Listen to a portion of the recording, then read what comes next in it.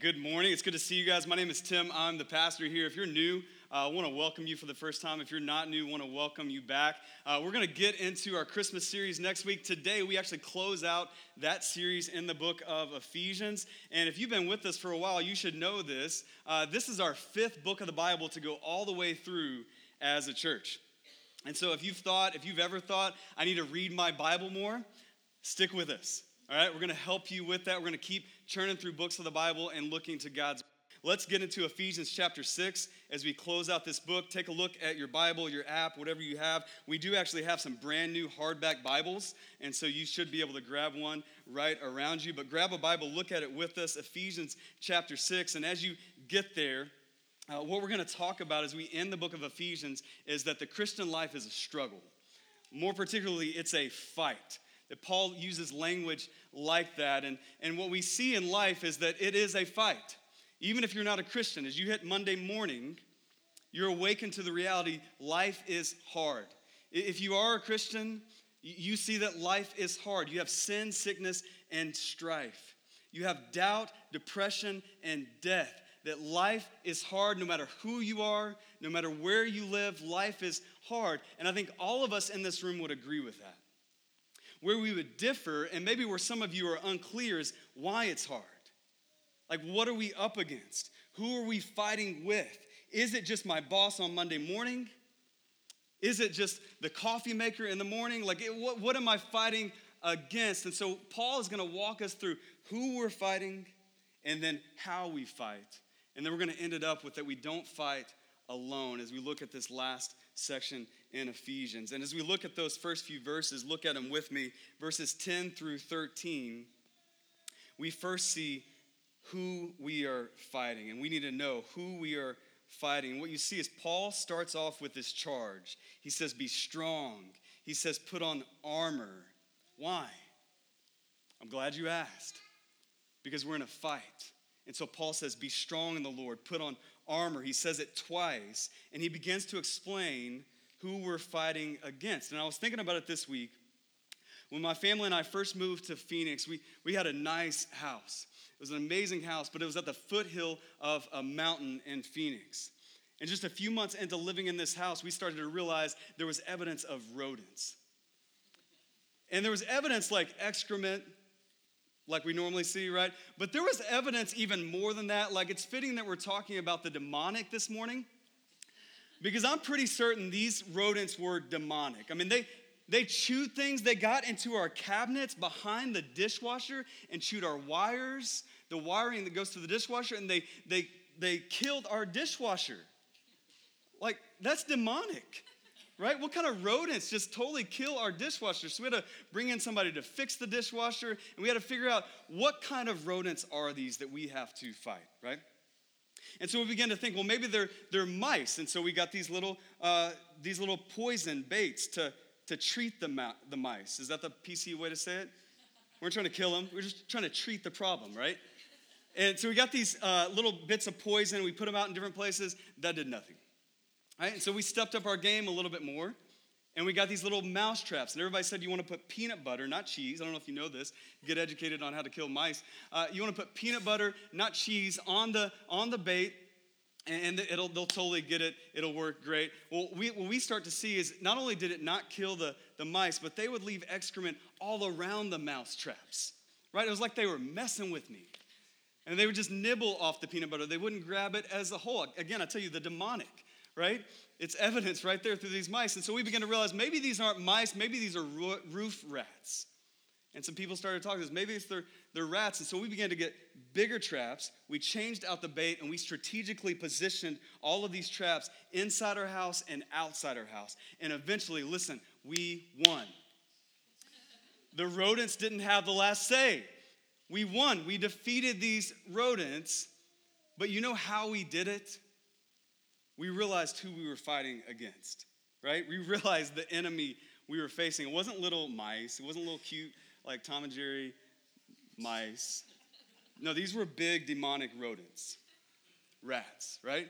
Once we realized that, then we could have fight them effectively. Listen, it's the same way in the Christian life. And Paul's going to help us with that. That if you don't know who you're fighting, listen, Christian, if you just think, man, life is hard. I mean, relationships are hard. They're messy. I mean, my job is hard. I mean, it's hard to follow God. And it's hard. You're eventually going to give up. But once you learn who it is that you're fighting, then you can fight well. Then you can be effective in the battle. And that's where Paul is going to help us. And you can write this down if you're taking notes in your bulletin. This is who we are fighting. It is a calculated and collective enemy. A calculated and collective enemy. The first thing we see is that we're fighting against the devil. The devil. And so there's extremes when we talk about the devil, right? Some of us, maybe you grew up this way, you're on this side of the fence, and you grew up where every flat tire you get is the flat tire demons, right? And everything's the devil's fault. And some of you grew up on the complete other end of the spectrum, and you say, hey, listen, dude, you ran over a nail. There's not a flat tire demon. You ran over a nail, you're going to get a flat tire. And the reality is, the truth is somewhere in between, isn't it? As you look at Scripture, we're going to see it in a second. Genesis 3, you see Satan show up in the form of a serpent.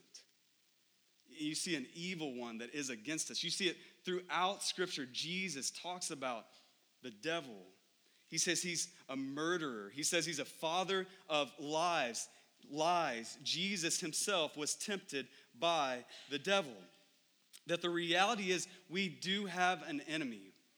There is a spiritual work against us. It's not just physical, right? We see that in Scripture too, like we see take a little wine for the stomach, right? We see there are physical ailments. People are beaten in Scripture, that's physical. But many times what we do in our culture is we just pay attention to the physical. Like just take some medicine. We just pay attention to the emotional. Like you just self-talk and get a self-help book and maybe take some medication to get you up a little bit, to bring you down a little bit. We just look at the physical and the emotional, and the reality is there is a spiritual attack as well. And we see it throughout Scripture. We see it with Jesus. And so we need to know that there is a devil. There is an enemy, the father of lies, who is working against us. And look how he is working against us in the text. There are schemes of the devil. There's schemes. That means it doesn't come right at you, right? It's not in the spiritual attack from the enemy. It's not, hey, come over and do this. I'm going to destroy your life and destroy everything around you. It's going to be the worst thing ever. And then you're like, devil, that sounds fantastic. Let's go do that and destroy everything I know. Is that the way it works? No. No, it's, hey, come over here. This is going to bring you joy. This is going to bring you prominence. This is going to bring you power. And it's enticing, and it's attractive, and it's deceptive because it's a scheme. It looks good. You see it in the beginning in Genesis 3. Like, just come over here and eat some of this tree, the fruit off this tree. I mean, did God really say you can't do that? I mean, really, the reason he doesn't want you to eat of this tree is because he knows you're going to be like him if you eat of this tree. You're going to be like God. You can't get any more attractive than that, can you? You do this, you're equal to God. And so it's attractive, it's deceptive. It doesn't just come right at you, it's a scheme. It's pointed, it's a pointed scheme. Do you ever wonder why you have trouble picking up your Bible? Like, not because it's heavy, right? Do you ever wonder why you have trouble picking this up and dusting it off? You're almost looking at it and you think, I don't know if I can pick it up today. And I know none of us have a real Bible anymore. We just have apps. But do you ever wonder why you click on so many apps, but you don't click on your Bible app? You think, well, I don't have enough time to do that right now, but I'll click on Facebook and sports and Twitter and all these other things. But the Bible app, like I need some really meditative time. We're going to spend a few hours. I need to retreat into the Scriptures, and so I really can't taint them. I don't want to do that, so I'm not going to click on the Bible app. And you ever wonder why that is? You ever wonder why you sit down with your spouse to study Scripture together, and you immediately start talking about your weeks and your schedules, and something somebody said to you or didn't say to you, and before you know it, you're just like, well, let's just close it up and go to work.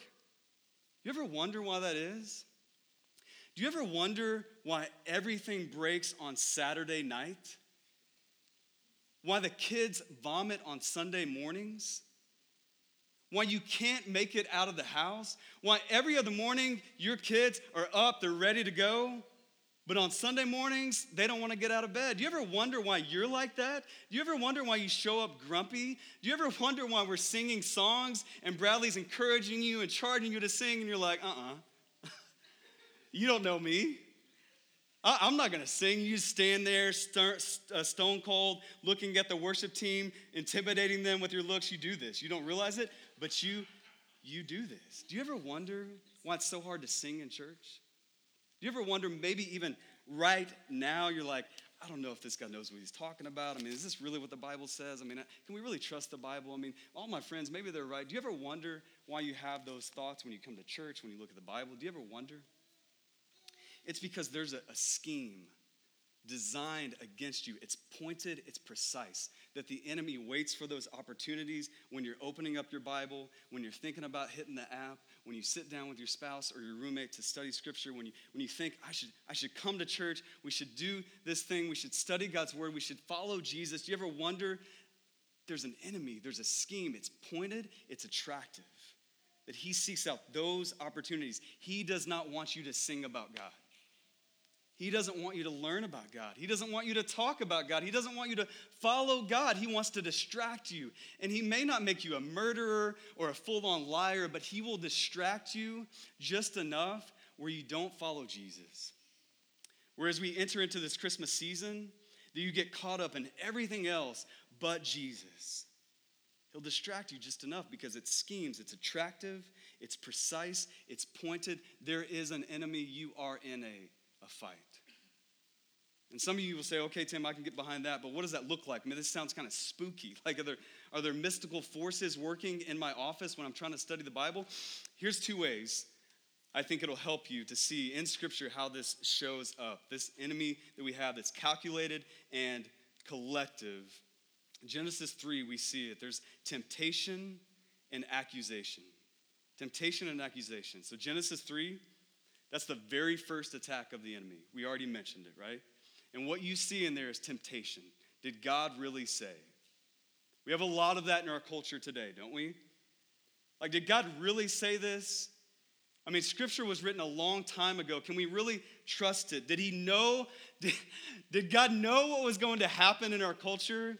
Did he understand the context? Did God really say? We experience that a lot today in our culture. They experienced it at the very beginning, a temptation to not trust God and to trust ourselves that we know better than God. We experienced that today. They experienced it in Genesis 3. And then right after temptation, it's followed up with accusation. We see it in Genesis 3. Shame enters the world. What happens after they eat of the tree? They realize they're naked for the first time. They begin to sew fig leaves onto their bodies, and they go and they hide. That's shame. For the first time, shame enters the world. As they are tempted, they give into that temptation, and then that gives way to accusation. And it's the same cycle today. There's lots of fruit that we are tempted with. We're tempted with gossip and bitterness and anger with others. We're tempted with pride and lust and addiction with ourselves. We're tempted to say, did God really say? Is God holding out on me? Maybe this will bring me joy, prominence, power. Maybe I should go here. Maybe I should click here. Maybe I should do this. Maybe I should say this. And we're tempted just like they were. And it's attractive and it's precise and it's a scheme that we're tempted into. And then what happens when we give in to that temptation? What happens is the same enemy who tempted us now accuses us. Right? Just like it did then, the shame comes over Adam and Eve. As you give in to that temptation, what seems so great, now you experience shame. That the one who promised joy to you only delivers shame to you. And so there's accusation from the enemy, or there's temptation from the enemy rather, and then there's accusation followed right back up with that. It's because there's an enemy.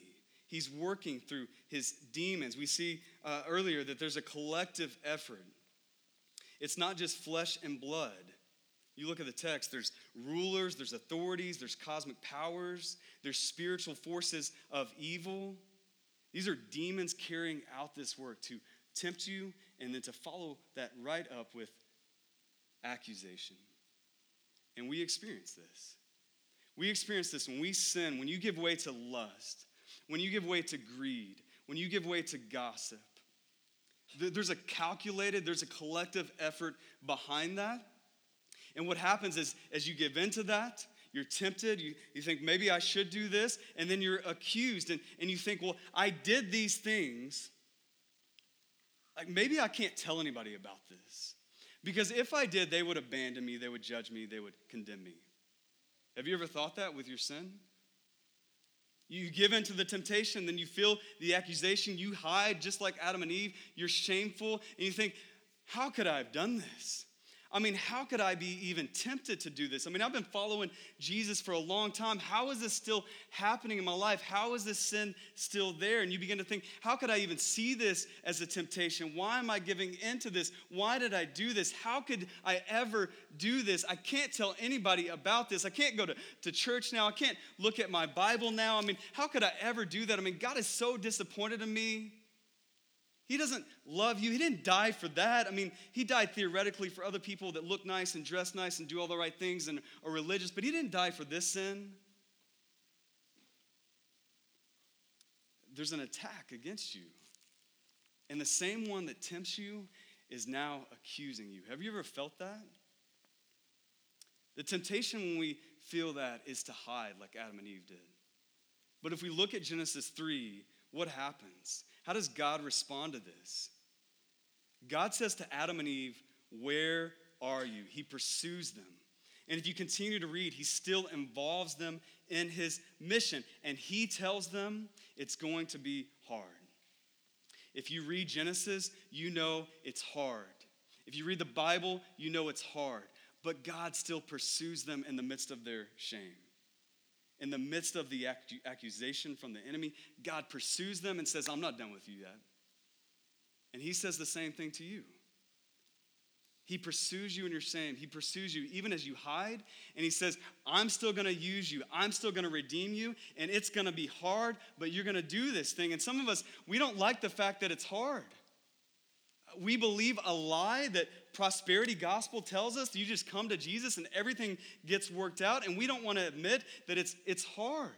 But listen, it's hard. It was hard in Genesis. It's hard today. And so that's why Paul calls us to stand 4 times in this passage. That we are to stand, stand, stand, stand. Because our natural inclination when we face temptation, when we face accusation, is to hide. Just like Adam and Eve. That's what we naturally do. And some of you do this with your sin, your lust, your greed, your gossip. You think, I've always done this. It's too powerful. It's too strong. I don't know if I can defeat this. And so you cower and you lay down. And you just think, I'm going to do it anyway. I don't have the power to defeat this. And we lay down. And so Paul's saying, no. It's hard. It's a fight. But you stand in the fight. You don't lay down. You stand. And some of you might be thinking, well, Tim, this is for like super Christians. People who are really doing God's work. People who Satan is really concerned with. I mean, little old me? Satan's not concerned with me. Like, I don't know if I need to stand. I don't know if I'm in this fight. Listen, if you are a Christian, you are in the fight. You're in the fight to follow Jesus. You're in the fight to be faithful in your marriage. You're in the fight to be godly parents, friends. You're in the fight to be involved in what God is doing in and through the local church. You are in a fight. If you follow Jesus, you're in this fight with us. And so you need to realize it's going to be hard. God still pursues you, and you need to stand and fight. So this is who we're fighting, and we need to see how we fight. Look at verse 13 through 20 with me. It tells us how we fight once we know who we're fighting as we're all in this together. It talks about using the armor of God. It gives us specific pieces of armor. We're going to group them together so you can look at the text with me. Verse 14 and 17, we see a belt of truth and the sword of the Spirit. So as we look at that, you need to know that in our culture, we are surrounded by lies. We're surrounded by lies. Lies about you, lies about our world, lies about sin.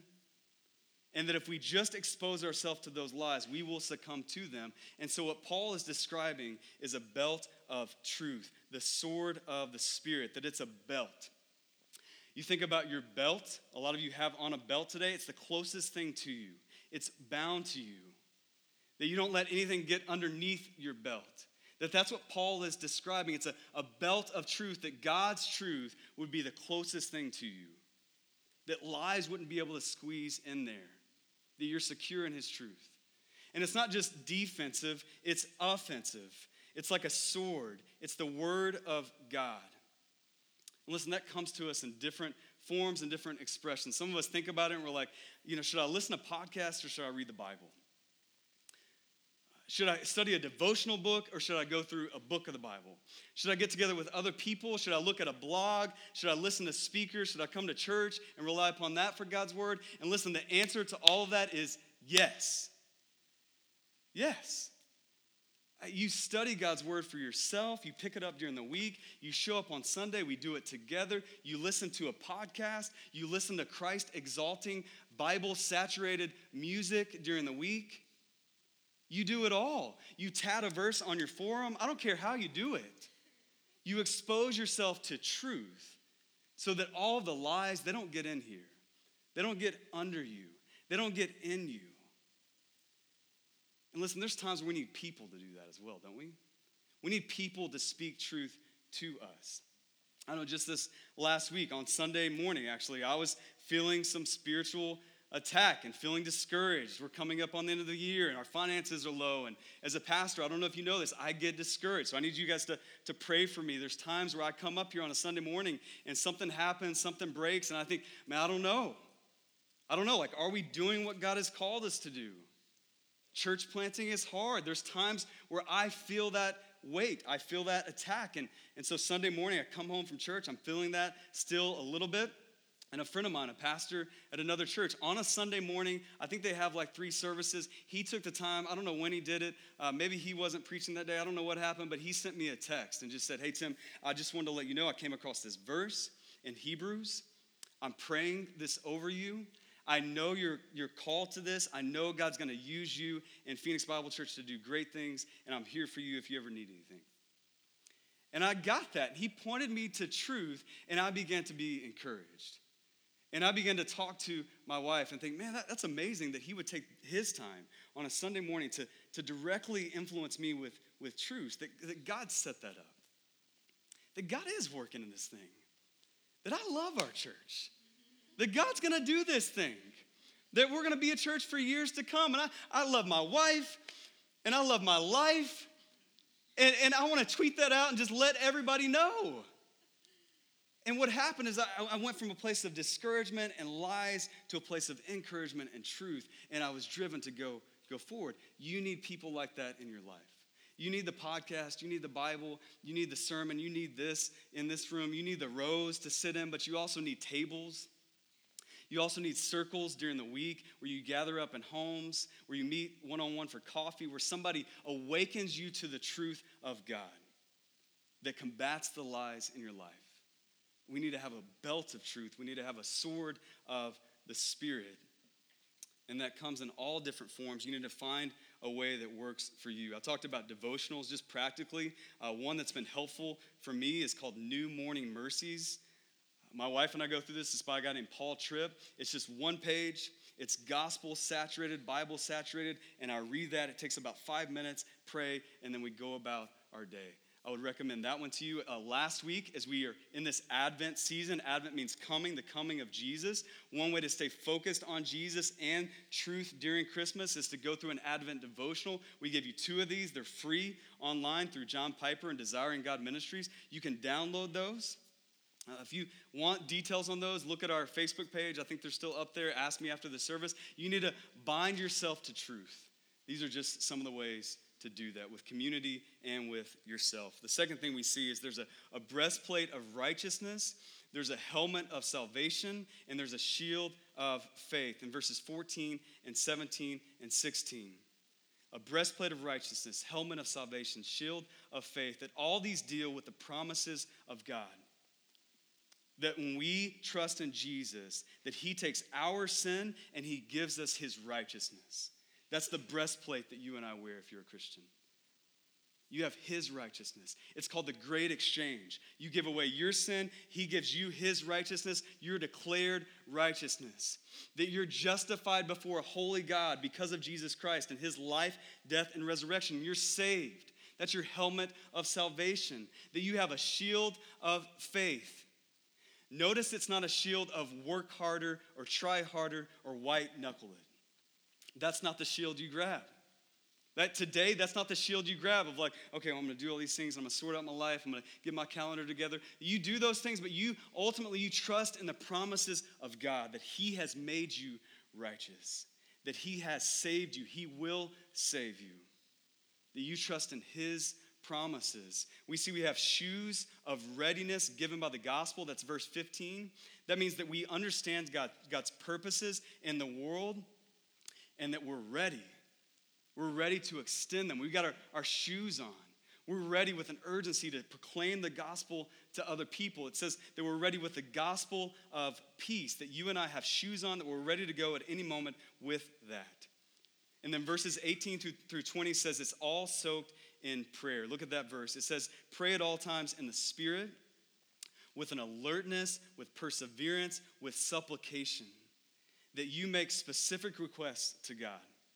That some of these attacks that you're experiencing, some of these temptations and accusations that you're experiencing, you know what Satan wants more than anything else?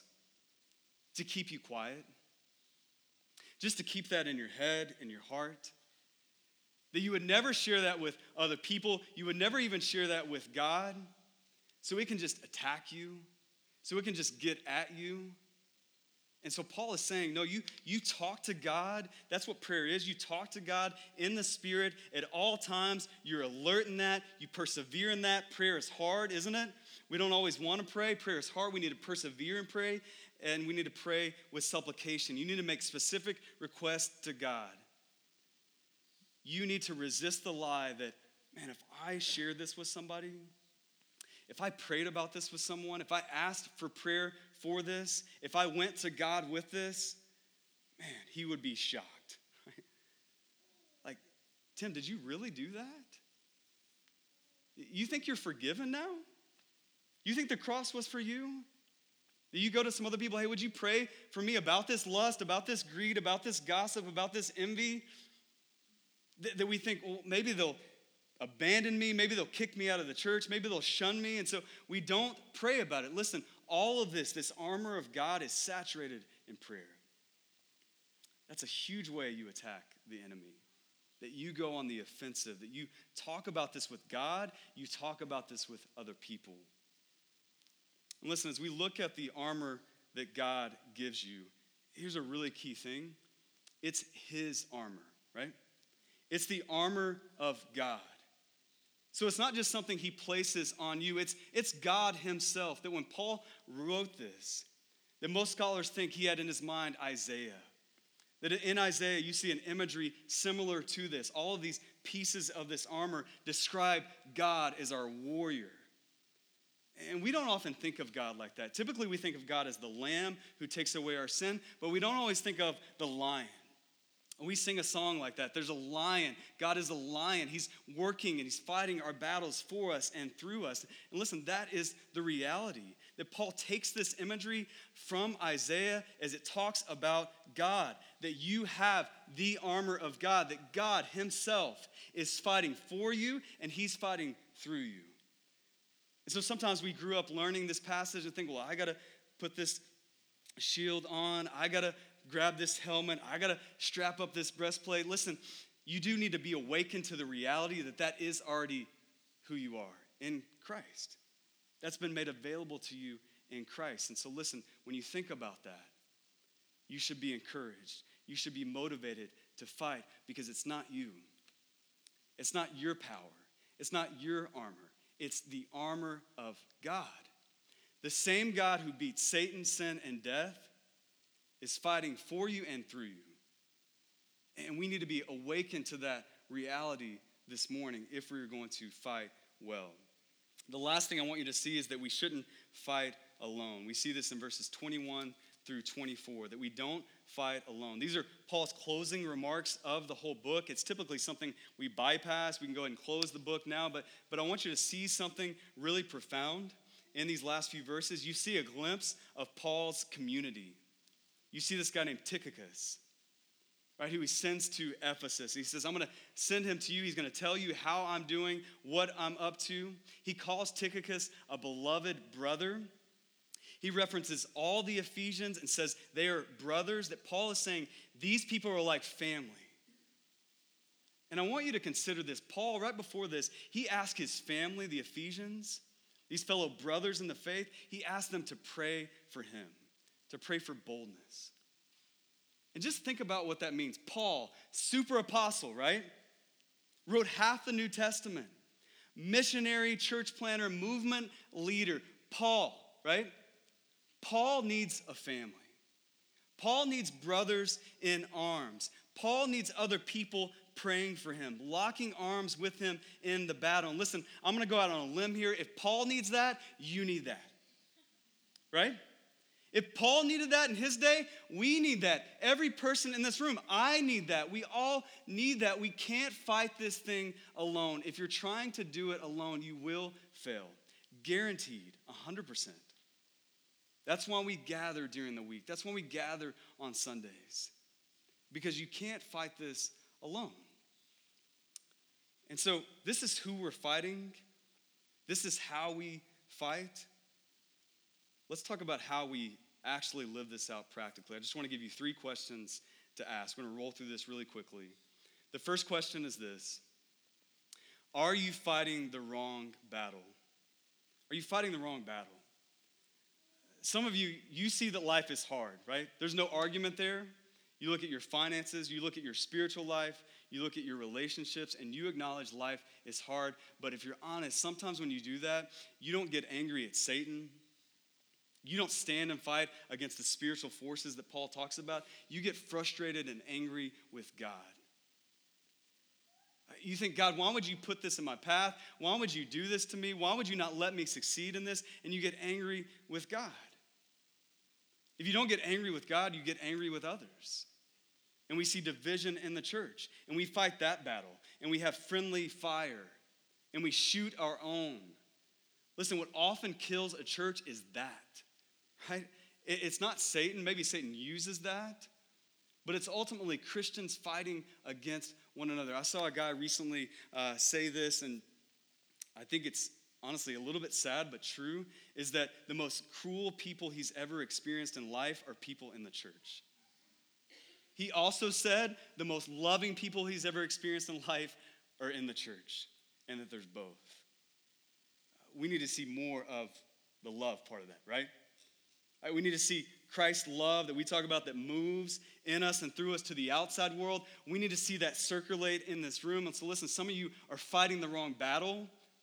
Even this morning, you thought, well, that person didn't say something to me. I mean, nobody really cares about me. Nobody's reaching out to me. Nobody's said anything encouraging to me. I mean, Tim, I wish my friend would have sent me that text that your friend did. And you start to see this fight as against one another. Do you see that? That's the wrong battle. Listen, the people in this room, Christians, even across other churches, we are on the same team. We need to fight the right battle against the right enemy. Are you doing that? We don't need friendly fire. There's enough going on. We don't need friendly fire. So are you fighting the right battle? Are your efforts, energies, prayers going towards the right battle? The second question is this: what pieces of armor have you neglected? That story I told at the beginning, you know what the biggest issue was with those rats that were invading our home? There were cracks in the corners of the house, and that's where they would get in. It was a really nice house. On the outside, it looked great, but if you looked closer, there were just little cracks. And some of you, as you struggle with sin, there's little cracks in the armor.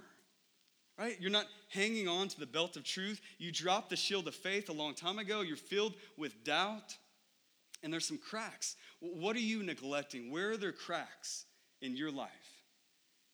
You're not hanging on to some of the armor that Paul calls you to. What is that for you? That's the root of the issue. these things are really important. We say a lot, everything matters, not just what you do on Sundays, but what you do Monday through Friday, that everything matters, that you want to buckle up the belt of truth every day. You want to hang on God's promises with the helmet of salvation, the breastplate of righteousness. You want to hang on to that every day because there's so many lies attacking you every day. You need that every little bit of that matters, that every podcast you listen to matters.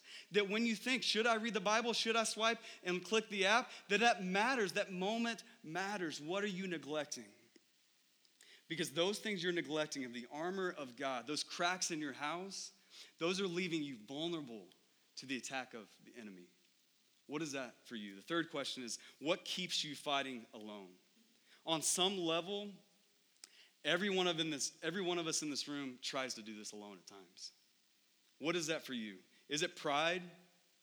Like I just don't like talking to other people about my junk. I mean, that's my personal business. You need to know that's pride, right? Is it insecurity? Like if people really knew me, would they still love me? Is it insecurity?